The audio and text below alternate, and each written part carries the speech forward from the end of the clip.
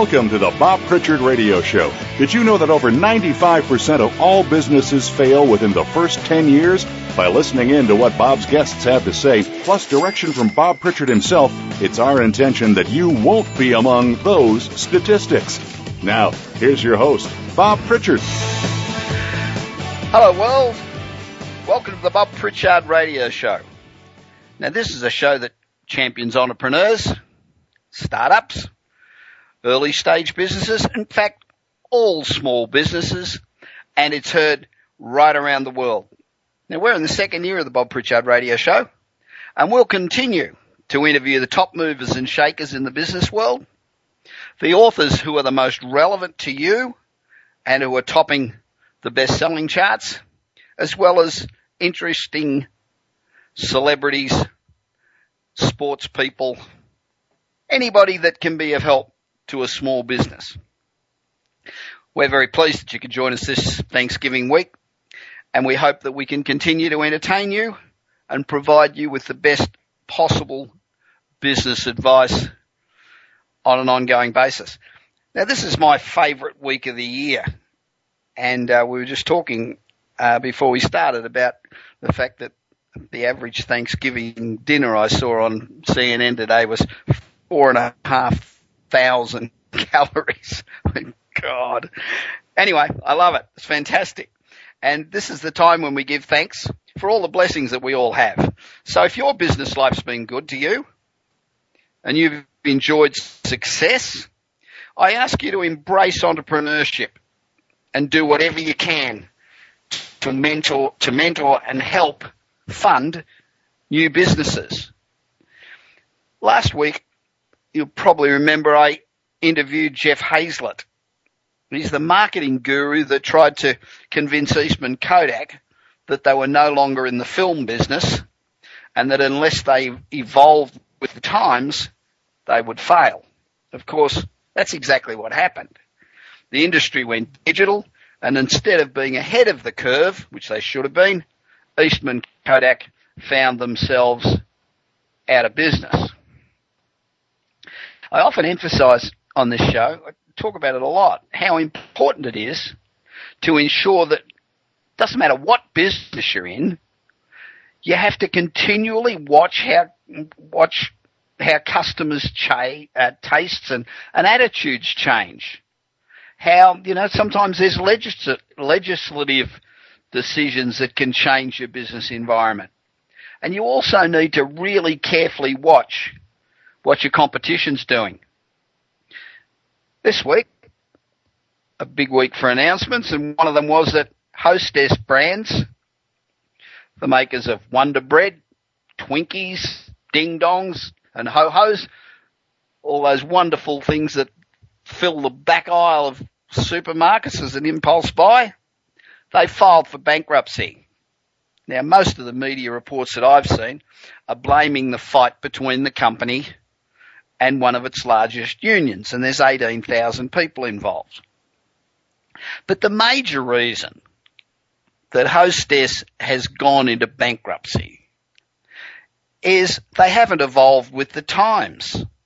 Its biggest brand is Wonder Bread, which is white crap. Twinkies, Ding Dongs, and Ho-Hos are just sugar designed as snacks. Now, at a time when Americans are falling over from diabetes, every 5 seconds of every day, and all of the major fast food chains are cutting their sugar and sodium content, sugary sodas are getting banned from schools, is it really surprising that a company that is saturating their products with processed flour and sugar simply cannot compete? Now, gone are the days when Americans had bread with every meal.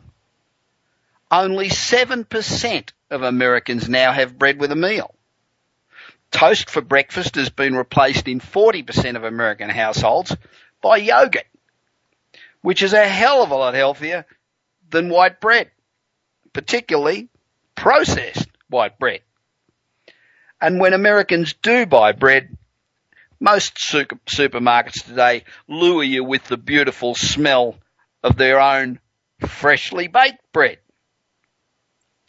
Now, there's been a massive increase in the number of health-conscious Americans, particularly with all the emphasis that there's been on the high level of obesity.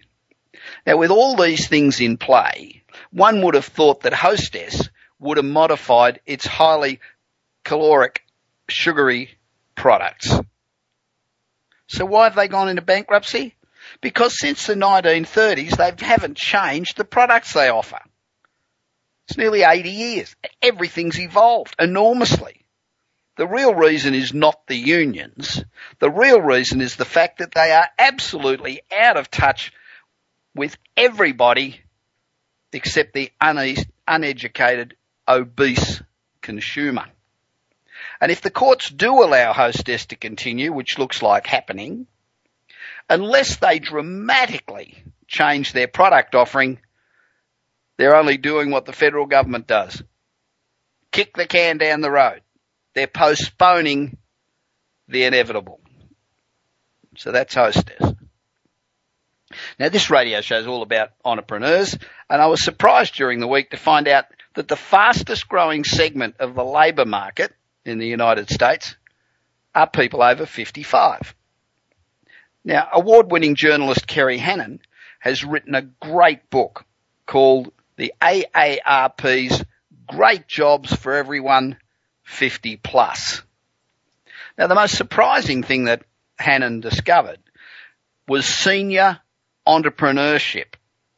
She was amazed by the number of people over 50 who've either started or are planning to start their own business. I must admit, I was surprised, as well. It's a lot. And it wasn't the area from which I thought a great number of entrepreneurs would come. But it's happening because more and more workers are staying on the job longer. They're trying to get back into the workforce some of them because of financial necessity. And it's difficult to find a job, or because they're looking for some meaning in their old age. So at a time when we read so much about successful young entrepreneurs, people over 55, like myself, often face ageism or other stereotypes about we older workers. And as regular listeners know, this program's all about entrepreneurs, and I've got to admit that I'm also guilty of focusing on the younger entrepreneur. So I am absolutely thrilled to know that there's this explosion of old fart entrepreneurs. I reckon that is fantastic. Now, despite the multitude of reasons that contribute to the boom in older entrepreneurs, Hannon discovered that a major driver is their desire not only to be their own boss, but they're also looking for legacy businesses where they can work side by side with their kids who are probably in their 20s or 30s.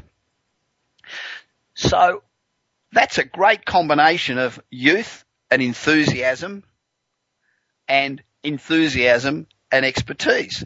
So the tech-savvy, nimble youth is blending with the extensive knowledge learned from decades of being in the workforce and getting the hell belted out of you. The overriding trend that jumped out at Hannon is how many over 55s don't ever see themselves retiring in the way our parents did. Hannon found that it's not the fear of running out of money that's lighting their fire. They're enthusiastic about working. They love working.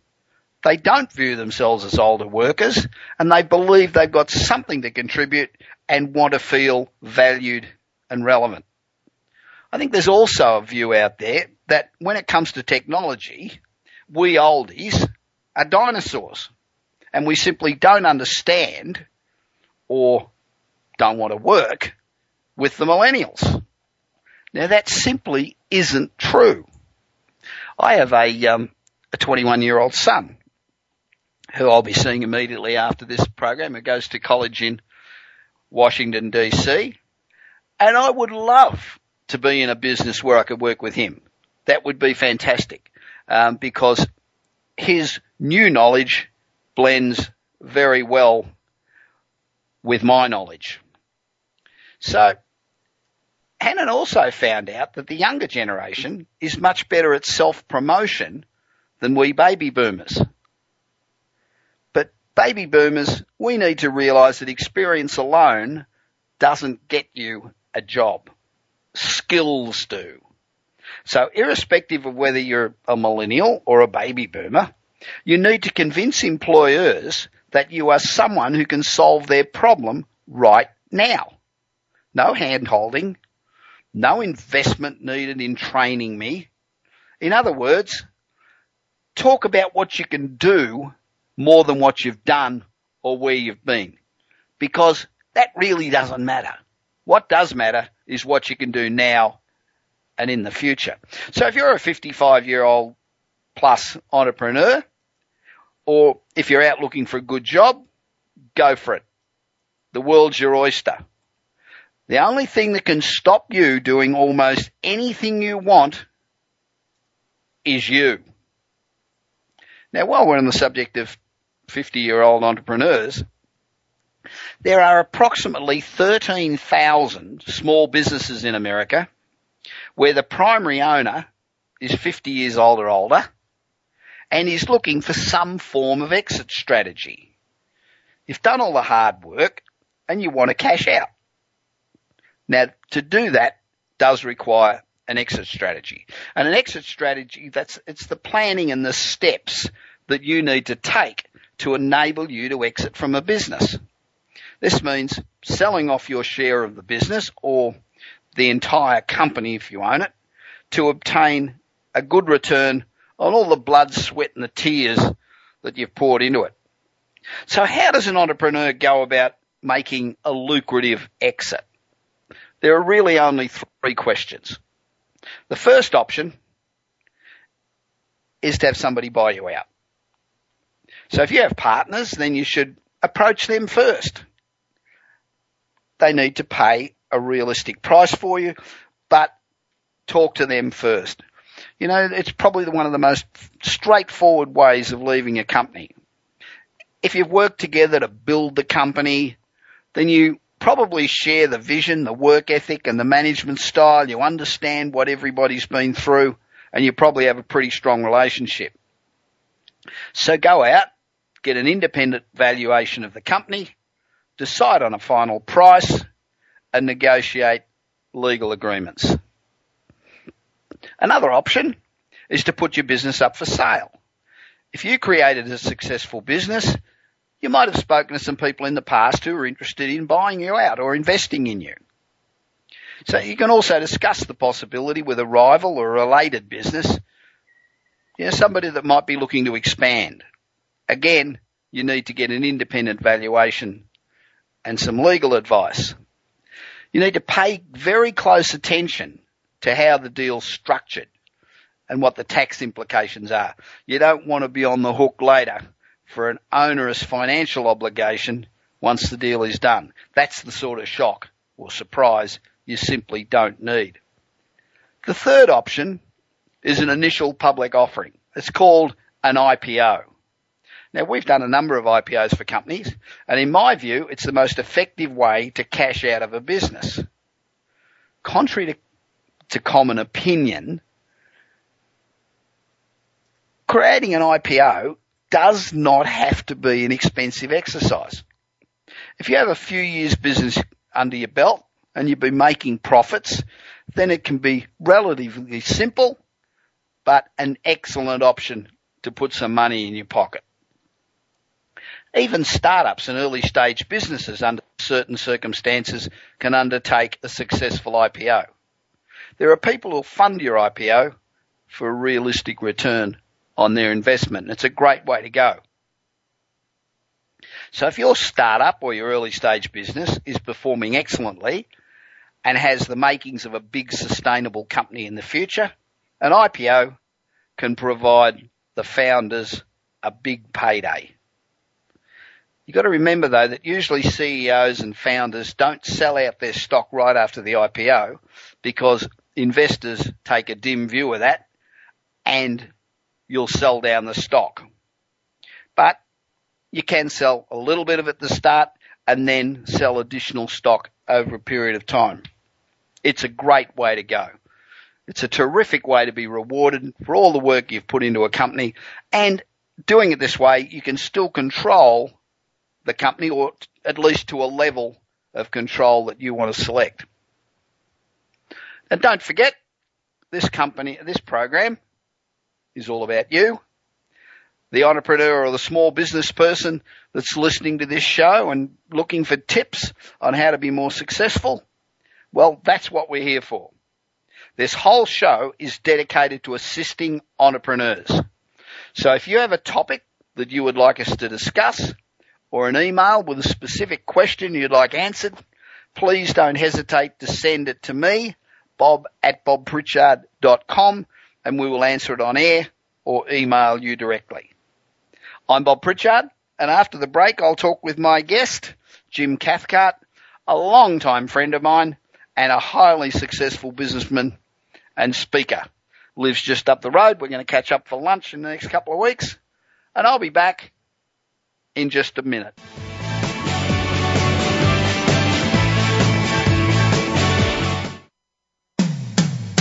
When it comes to business, you'll find the experts here. Voice America Business Network. Do you want your business to achieve results you never thought possible? Bob Pritchard is recognized as the Business Leader's Advisor and has 30 years of experience as a straight-talking troubleshooter for Fortune 500 companies and SMEs across the world. Whether you need a checkup across all departments of your business or simply want to improve marketing, advertising, performance measurement, or some other area, Bob Pritchard will work his magic so you can blow away your competition. Bob Pritchard is also one of the most in-demand speakers in the world. Over 1,500 clients on 5 continents and countless standing ovations are a testament to how he changes the fortunes of business. Pick up Bob's new book, Kick-Ass Business and Marketing Secrets, at your nearest bookstore, or visit Bob's website at www.bobpritchard.com. Remember, if you want to be successful, call Bob Pritchard now. Worldwide phone numbers and more information can be found at bobpritchard.com. Voice America Business Network, the bottom line in business.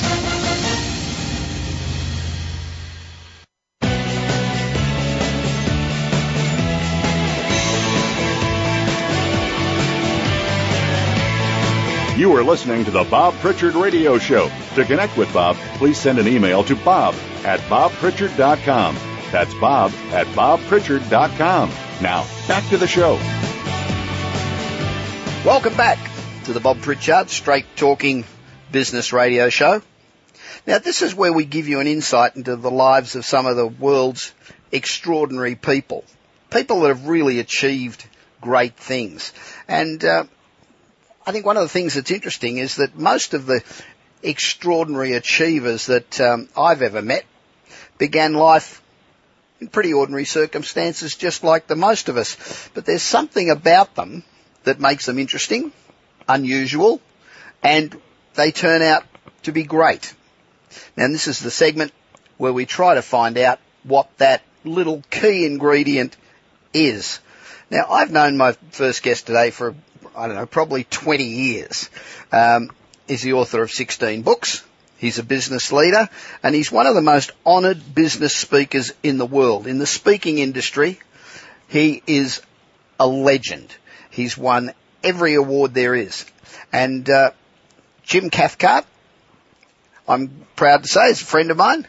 And his book, The Acorn Principle, when it came out, was the second best-selling e-book in America, second only to Stephen King. And we all know how many books Stephen King sells, so that's a hell of an effort. Jim popularised the term relationship selling. He is a legend, and it's great to have him on the show. Now, Jim and I worked together on a cruise ship. We were both giving speeches on the same bill on a cruise ship one hell of a long time ago, and we spoke to a group of business leaders, and from what I recall, it was a pretty rocky trip, and the weather was pretty brutal. Hi, Jim. Welcome to the Bob Pritchard Radio Bob. Show. I tell you, I still have a little bit of nausea when I think about that trip because, man, that ship was going stem to stern, almost straight up in the air. Yeah, it was pretty scary, wasn't it? It was pretty hard. It was pretty hard to speak as your microphone sort of slid across the stage. It's nice to be with you on the air. Thank you for the interview. I'm looking forward to this. It's good to speak to you. Jim, you pioneered the concept of relationship selling, and you wrote the first book about it, and it was an international bestseller. Now, when you go to Barnes & Noble or Amazon, there are millions of books about relationship selling. Yeah. Why is your book different? Why was it such a huge success? Well, I think it's because I was the first to introduce that way of thinking about sales. You know, a lot of people, or at least the first to articulate it that way. Lots of people had figured out long ago that relationships are either assets or liabilities.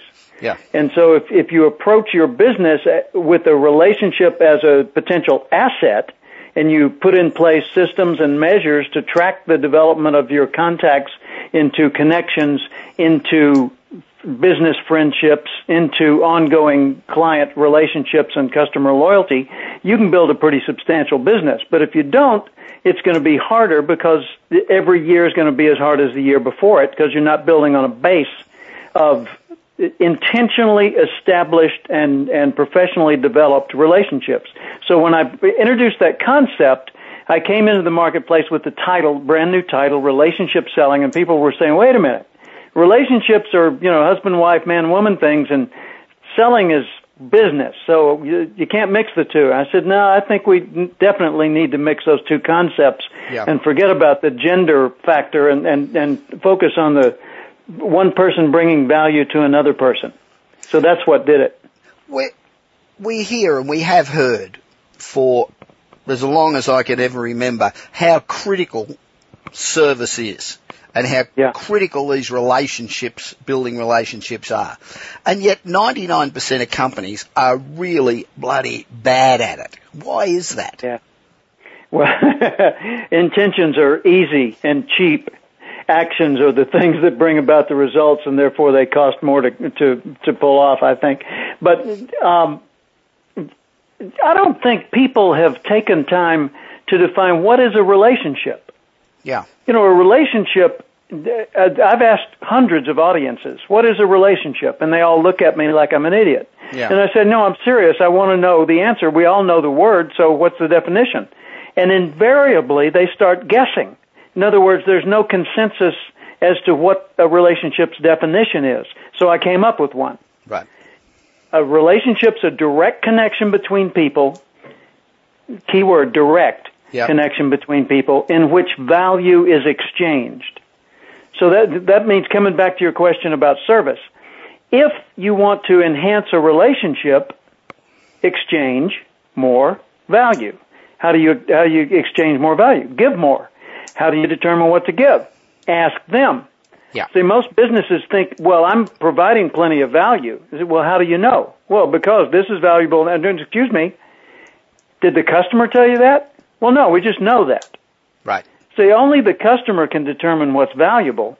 And so once a person gets it, that the way to build a business is pay it forward constantly by listening to the customer, studying the customer, seeing what they like and don't like, how they like it and how they don't, then you can start adjusting what you do, and it'll make a world of difference. But what we found is, just like in politics, good words are cheap and easy. Yeah. It's the actions and the follow-through that separate the winners from the other businesses.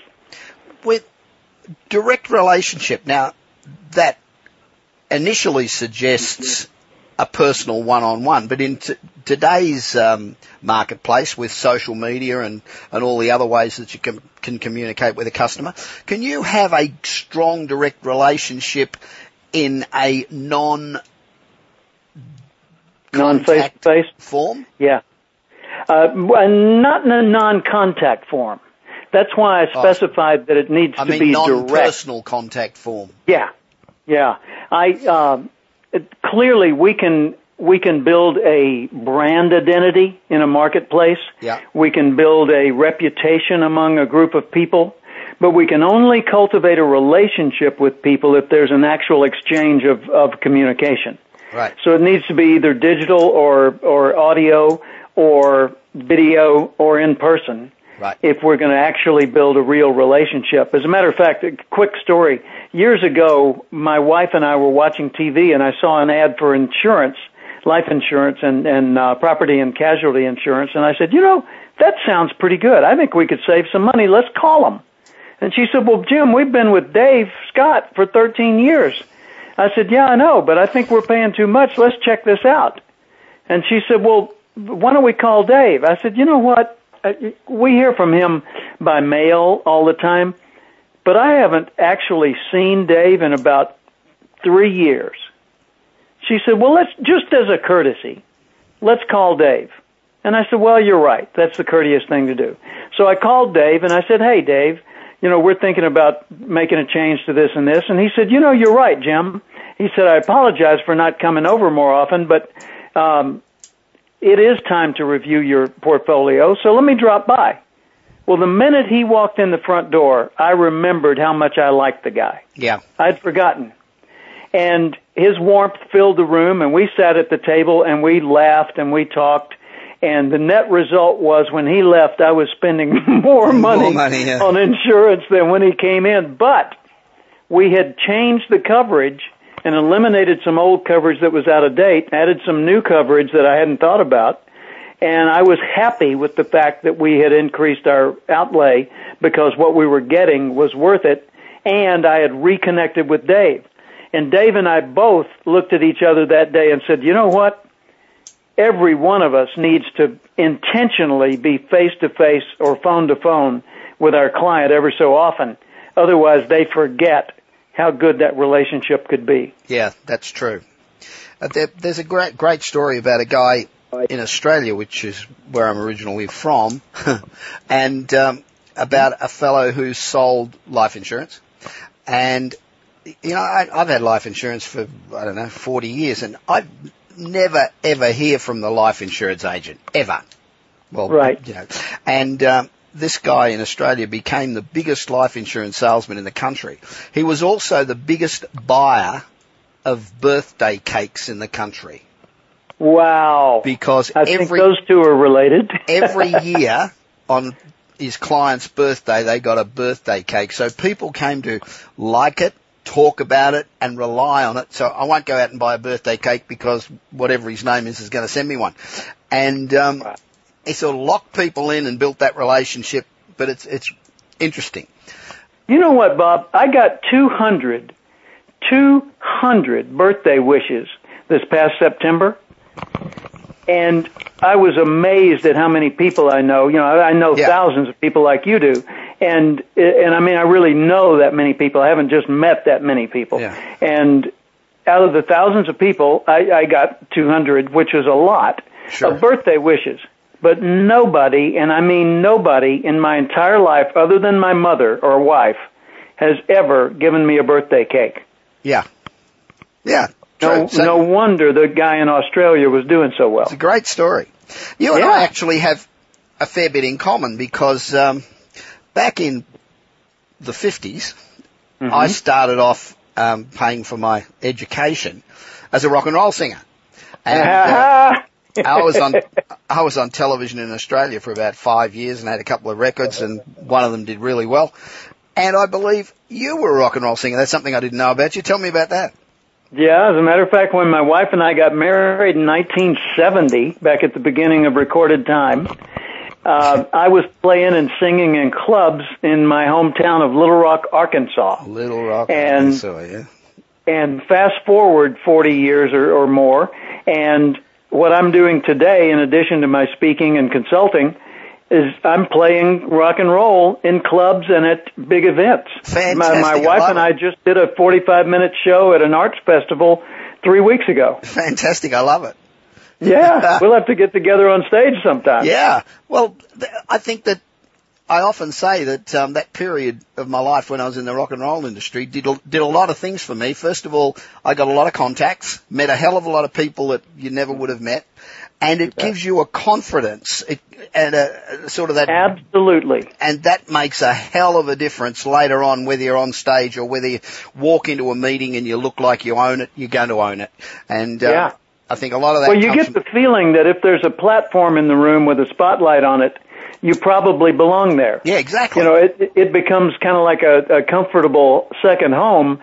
And so when you are asked to get up and give a comment or introduce a speaker or give a speech even, you don't have to worry about, oh, am I coming across okay? Am I, you know, should I really do this? Yeah, so I would recommend that those listening to us follow our path, grab a guitar. Absolutely. It also teaches you how to read a room. And in a meeting, reading a room is as important as what you say. That's for sure. You can pick up the energy in a room real fast. Yeah, you sure can. Now, for 36 years, you've been motivating audiences almost in every country of the world. And I thought I'd spoken at a lot of events. I've got about 1,500 up, but you've got 2,800 events up. That's incredible. True. And so what have you learned about motivating people and motivation? Well, the one thing I've learned that's kind of at the root of all of that is that motivation is very, very simple if you stop to think about it. It's motive with action. Motive, action, contract it, make it one word, and it's motivation. Yeah. People say, well, you know, I have people working for me that aren't motivated. No, you don't. Everyone's motivated. They just have different motives. Some people are motivated to avoid responsibility. Yeah. Some are motivated to find a way to go home early. You know, some are motivated to do sinister, negative things. But motivation is a matter of finding the motive and then activating it. Right. So how do you motivate your kid to do his homework? Well, first off, the important thing is not your kid's homework. The important thing is your kid develops a love of learning. Yeah. And if you can cultivate a love of learning, show him or her how to get excited about new information and new discoveries, you'll never have to monitor their homework for the rest of their life. Yeah, true. Same thing for your employees. You know, I'm an Aussie, and you've been over to Australia lots and lots of times, and China and South America and Europe. Mm-hmm. What do you see that's different about successful businesses in other countries, and what's the same? I find here that I get emails from all over the planet, and I find that pretty much whether you're getting something from Moscow or you're getting it from Sydney or you're getting it from Little Rock, Arkansas, the same companies have similar issues. Do you find that? Yeah, the fundamental principles are the same everywhere. The degree of freedom in the society is what restricts or expands it. You know, the more free a society is, the more entrepreneurial the people will be. And the more restricted it is, the more innovative people will be on a small level. You know, if there are guards at every window and restrictions in every direction you turn, then you'll tend to focus your attention on very small things and just get good at those. Like if you were stuck in a prison cell, you'd probably get good at something that doesn't require space or tools. Yeah. And if you were out on your own in the open, you would start building shelters and, you know, blazing paths and finding new, you know, growing crops and all kinds of things. Yeah. So the same thing's true in business. If you go to Poland, that's a group of people over there who have not been accustomed to a free society, and only in recent years have they experienced that. And so they're still kind of tentative and uncertain, not confident as they go forward. Sure, I agree. And when they hear from someone from, say, Australia or America, boy, they just take to that like a duck to water. Yeah. And you go to a place like China, and you speak, and you find that when they're listening to you, even though they want to hear your message, they're looking over their shoulder to see if they're going to get in trouble by agreeing with you. Yeah, that's so the world's a scary place out there, and sure people are just trying to be safe and then have an abundant, fulfilling life. Yeah. And we need to help them find the most appropriate way to do that for the part of the world they've chosen to live in. Well, they haven't chosen to live there. They got stuck there, didn't they? Exactly. They pop out of the womb, and there I am. Hello, this is home. Mm-hmm. You've done almost everything that any professional speaker could ever do. You've won every award. You've held every office. So when you started out to become a professional speaker and write books, all you had going for you at that stage was just ambition. How did you determine that you could make it, and what gave you that impetus to go out and do it? Well, I grew up as I said earlier, in Little Rock, Arkansas, in the South. And my dad was a telephone repairman, and Mom was a housewife, and we had my invalid grandfather in the front room, and my grandmother taking care of him, and me and my baby sister getting what remained of Mom's time. And it was a safe environment, and it was a loving environment, but it was not an environment where we were actually encouraged to grow and achieve great things. So I grew up expecting to become a middle manager at the phone company or someplace like that, retire at 65 and die at whatever statistical age people died at. Yeah. So I never thought I'd make a difference in the world. And then one day, years later, I was 26, and I was newly married, had a new baby at home, and no college degree, and I was working for a government agency, the Housing Authority, and I was an assistant to a man who wasn't busy. So I was a typical government worker, I had 8 hours of free time every day. And I was sitting there twiddling my thumbs and reading books on urban renewal and listening to the radio in the next room. And one day I heard our colleague, the late Earl Nightingale, on the radio. And Earl Nightingale at that time, 1972, was on 900 stations around the world. So I'm sure you were hearing him in Australia at the same time I was. Him well. Well, he said that day, and I remember it verbatim, if you will spend 1 hour extra each day studying your chosen field, you'll be a national expert in that field in 5 years or less. That was the moment my entire life started changing direction. Yeah. I had never, ever considered that I was capable of being somebody substantial until that moment. And then I realized an hour extra a day is 1,250 hours over a 5-year period. Yeah. That's more than a college degree in a specialized field. Yes. So then I started thinking, what do I want to be an expert at? And it wasn't urban renewal. So I thought about it for a few weeks, and then it occurred to me, I want to do what that guy on the radio is doing, but I had no idea what that meant. Yeah. So I took his word at it, and I became literally fanatical about studying personal development every spare moment I could find. And within a year or so, I was working as a trainer, leading training courses someone else had designed, and, just basically teaching their words. Yeah. And then I got pretty good at that, and then I started developing my own training material. And then within 5 years, I was a full-time professional speaker and author flying around the world giving speeches for thousands of dollars. It's a great gig, isn't it?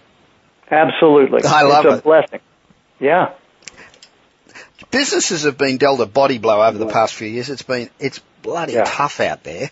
And we seem to have a new energy now to grow and achieve. What's going to be the key to success in the future? I mean, the whole business environment has been totally turned on its head. What do we need to do to get success now? I think we've got to be way more serious than we ever were in the past about truly addressing a need. A lot of the things we do address wants. Yeah. And those are nice to do, and those are the things that get done when there's abundance. But when there's scarcity, the things that get done are the things that are true needs. So you might say, well, that's I have no hope then. I own a movie theater. I'm not addressing a need. Yes, you are. Absolutely. Even a movie theater addresses a need if you think about what it does for people. What it does is it gives them a way to escape the cares and concerns of the day in a safe environment and to have a truly enjoyable experience for a very low dollar investment. So even a movie theater is actually addressing a need that people have if you stop and think about that. So that means you would promote it in a more meaningful way if you were aware of the need you're addressing. Sure. I just came from a meeting at the Boys and Girls Clubs here where I live in Ventura County, California. And we were talking about the strategic planning session that's coming up. I'm going to be the facilitator of that event with their executive team. Right. And they said, what should we talk about first? And I said, one word, why? And they said, what do you mean? I said, I mean, the first thing we ought to talk about is why do we exist? What's the purpose of this organization? Sure. Because until that's clear, everything else is secondary. And it doesn't have any direction. Right. And once that's clear, once you know why the customer would want to buy from you, why your employees would want to stay with you and put in extra hours if necessary, or, give more of themselves to the job, once you can figure out the why from their point of view, then you start seeing the answers as to how to be more effective in motivating them, in serving your customers, achieving successes you'd never thought about before. Sure. But we've really got to be serious about that today like we never have in history. Jim, it's been great to speak to you again. You're just up the road from me in LA, well, kind of in LA, and so we will have a bite to eat and perhaps a glass of red or something very shortly. I'm in Singapore at the moment, but I'll give you a call when I get back, and I'd love to catch up. Now, Dynamite. if you'd like to find out more about Jim, go to his website. It's cathcart.com. That's CATHCART.com. And I'll be back with more of the Bob Pritchard Radio Show after this short break.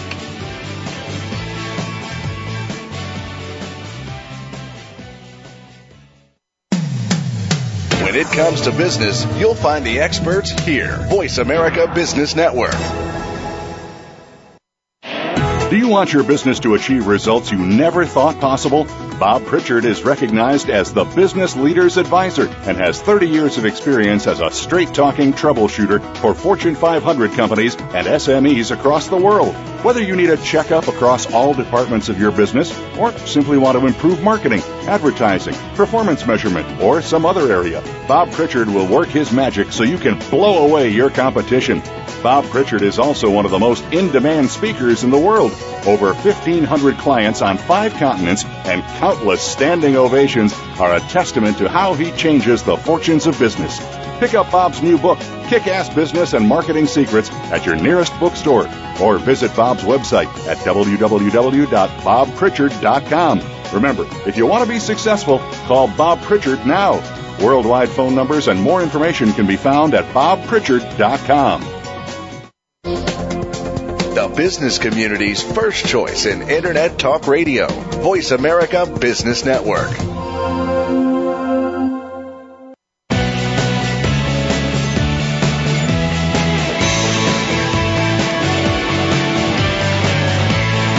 You are listening to the Bob Pritchard Radio Show. To connect with Bob, please send an email to bob@bobpritchard.com. That's bob@bobpritchard.com. Now, back to the show. Welcome back to the Bob Pritchard Straight Talking Business Show. It's coming to you this week from my hometown of Los Angeles. Now, this is a segment where I answer your emails. And because we get emails from all over the world, each week I try to answer at least one email from outside the United States. This email segment's very popular because I think the answers to the questions that you ask apply equally to people all over the planet. It doesn't matter what business they're in or what country of the world that you're in.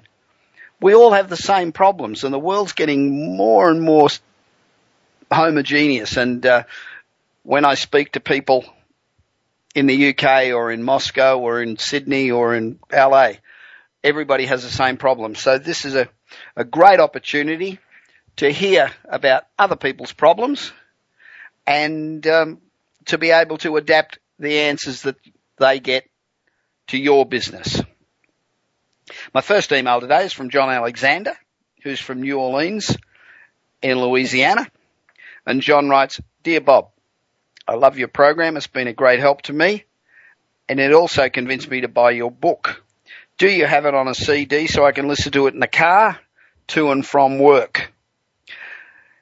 Last week, you answered a question about ensuring that you price your products correctly. I was reading in your book about the need to determine the lifetime value of customers. Why is that so important? Okay, let's tackle them one at a time. Thanks for your kind words. And yes, you can get the audio version of Kick-Ass Business and Marketing Secrets. It's available on a number of places really, but it's available from Amazon, and it's available from iTunes.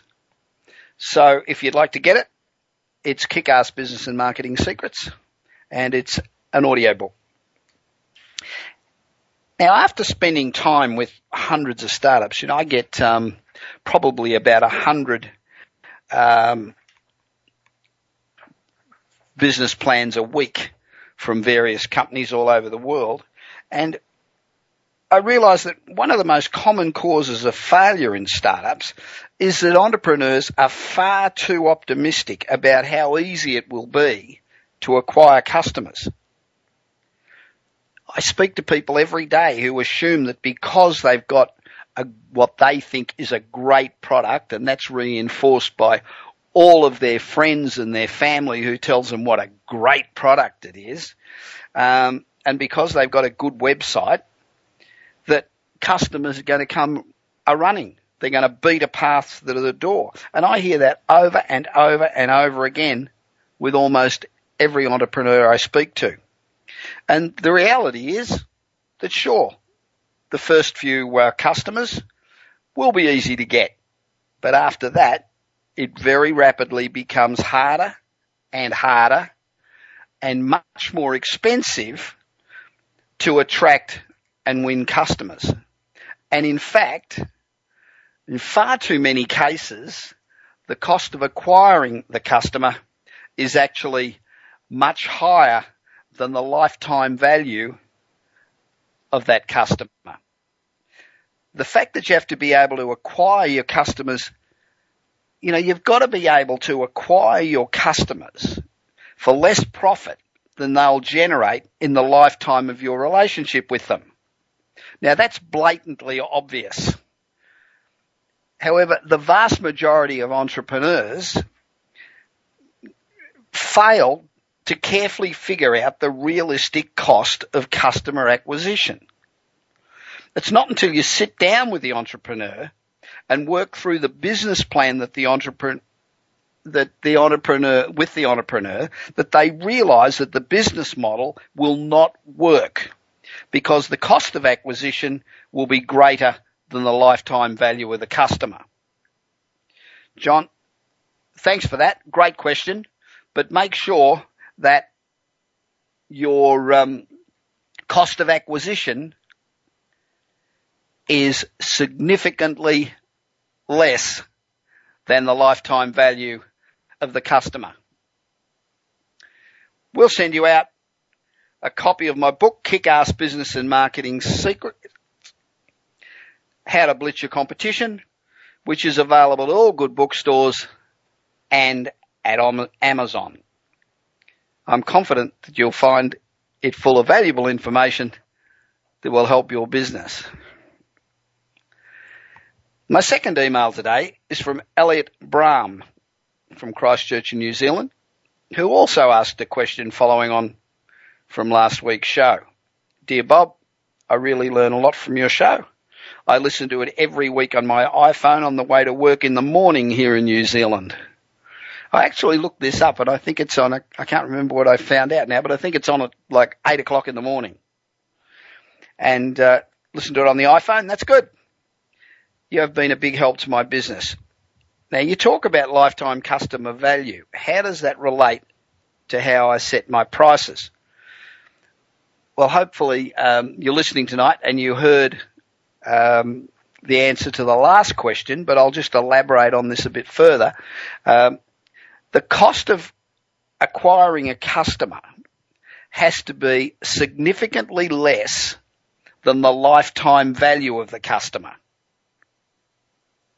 And in order to determine the cost of acquiring a customer, you've got to take into account the entire cost of your sales and marketing, including the salaries, marketing programs, lead generation costs, all your travel, everything to do with doing business, and divide it by the number of customers that you got during that same period of time. So if you take it over a year, how much did it cost you in the year?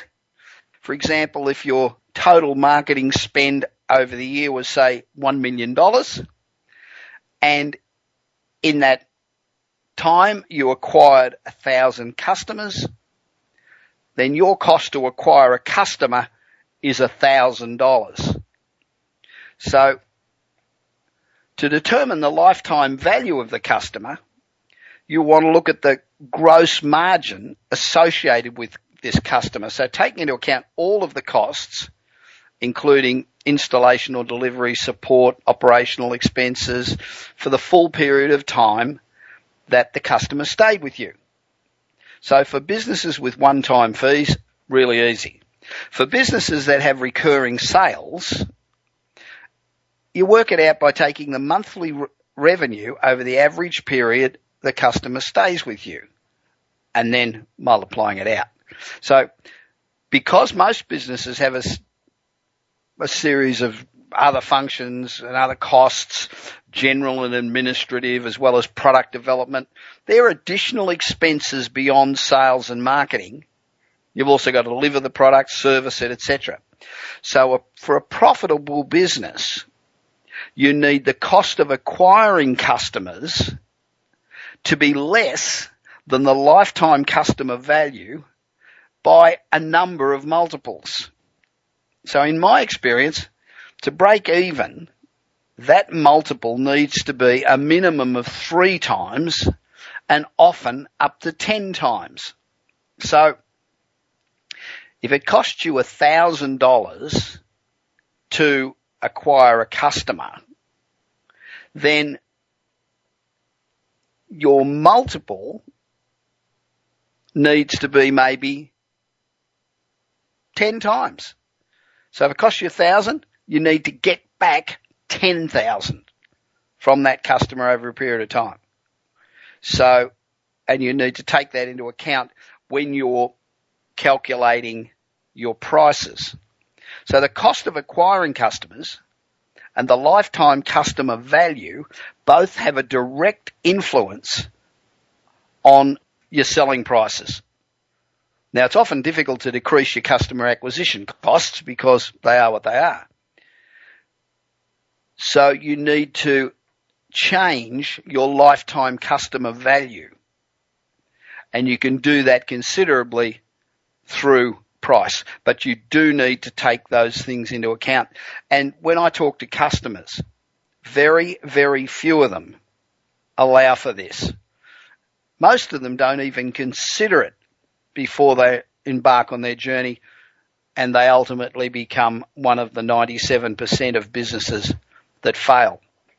Elliot, we'll send you out a copy of my book, Marketing Magic, which also includes segments by Brian Tracy, John J. Conrad Levinson, and Robert Bly. It's a great book, segments by about 17 of America's top marketers, and I'm confident that you're going to get a lot out of it that will help your business, and it's a lot of people's views. My third email tonight comes from Jennifer Abrams of Stockton, California, who writes, I love your program and your accent. Do you still live in Australia? I have a small business, and my question is whether you think it is harder for a woman in business today than it is for a man. Now, some of the challenges that I find that I face are, not being taken as seriously as men get taken. I find that I get a bit nervous in a lot of situations where most men wouldn't. And that fear sort of stands in my way. I also have a burning desire to want to please everybody, and I don't know whether that's a female thing or not. Wearing too many hats is another problem that I have, which is a problem I think that both men and women have. And also not being able to sing my own praises. I find that difficult. I would appreciate your advice. Well, Jennifer, I understand those, and I think that most of those apply equally to men. So let's go through them one by one. I think the first one is, not being taken seriously because you're a woman. I think that's about how you present yourself. I went to Japan with my partner at the time, quite a few years ago, and we were addressing a meeting of business people, men, all men, because in Japan it's pretty much a man's business world, or it was. And after about half an hour in this business meeting where every question was directed to me and my opinion was sought on everything, Janice stood up and said, listen, I'm here too. I know as much as he does. And unless you start talking to me, we are both walking out of here in 5 minutes and we are not coming back and we will not do business with you. And that took them all aback. And from then on, for the rest of the time we were there and we were doing a big tour, everybody spoke to Janice. All of a sudden she turned people around. So I think if you command respect, I think too many people expect respect. They think they're entitled to respect. And I'm one of those people who believes that absolutely no one is entitled to respect. You earn respect. And if you don't earn respect, you don't get it. You've got nobody to blame but yourself. So that's the first point. The second one was letting fear stand in your way. Women may be less prone to take risks. I'm not sure about that. I think most people, men or women, have fear of success, fear of failure, fear of being alone, all of those sort of fears. And I think they apply to everybody. Wanting to please everyone, I think, applies to everyone. Wearing too many hats is a common disease of entrepreneurs. And not being able to sell yourself, it's always difficult to sell yourself. It's always much easier to have somebody else go out and say how wonderful you are. With my speaking career, I don't try at all to go out and say, hey, look at me, I'm wonderful, which of course I am, but I have my manager do it for me. It's much easier for her to say, you should see this guy, he's fantastic, than it is for me to do it. So I think that's all common. Now, thank you very, very much. I've got to look up your name again. I forgot. Jennifer, thanks very, very much. I appreciate your email. We will get you off a copy of Kick-Ass Business and Marketing Secrets, How to Blitz Your Competition, which has been a great seller and is available from all good bookstores and Amazon. And if you're a regular listener to the show, thank you very much. Have a wonderful, wonderful Thanksgiving. Tell your friends to listen. Go to my website at bobpritchard.com. Send me an email at bob@bobpritchard.com. Subscribe to my monthly newsletter by going to my website. Send in your questions. Email me. Follow me on Twitter, Facebook, Google+. Become my friend on LinkedIn. And until the same time next week, have a fantastic and successful week. Love your Thanksgiving. Let's kick some butt and help an entrepreneur with contacts, funding, or mentoring. This is Bob Pritchard. See you next week. You've been listening to the Bob Pritchard Radio Show. Please join us again next Tuesday at 8 p.m. Eastern Time, 5 p.m. Pacific Time on the Voice America Business Channel. Until then, enjoy another week of success in your business and your life.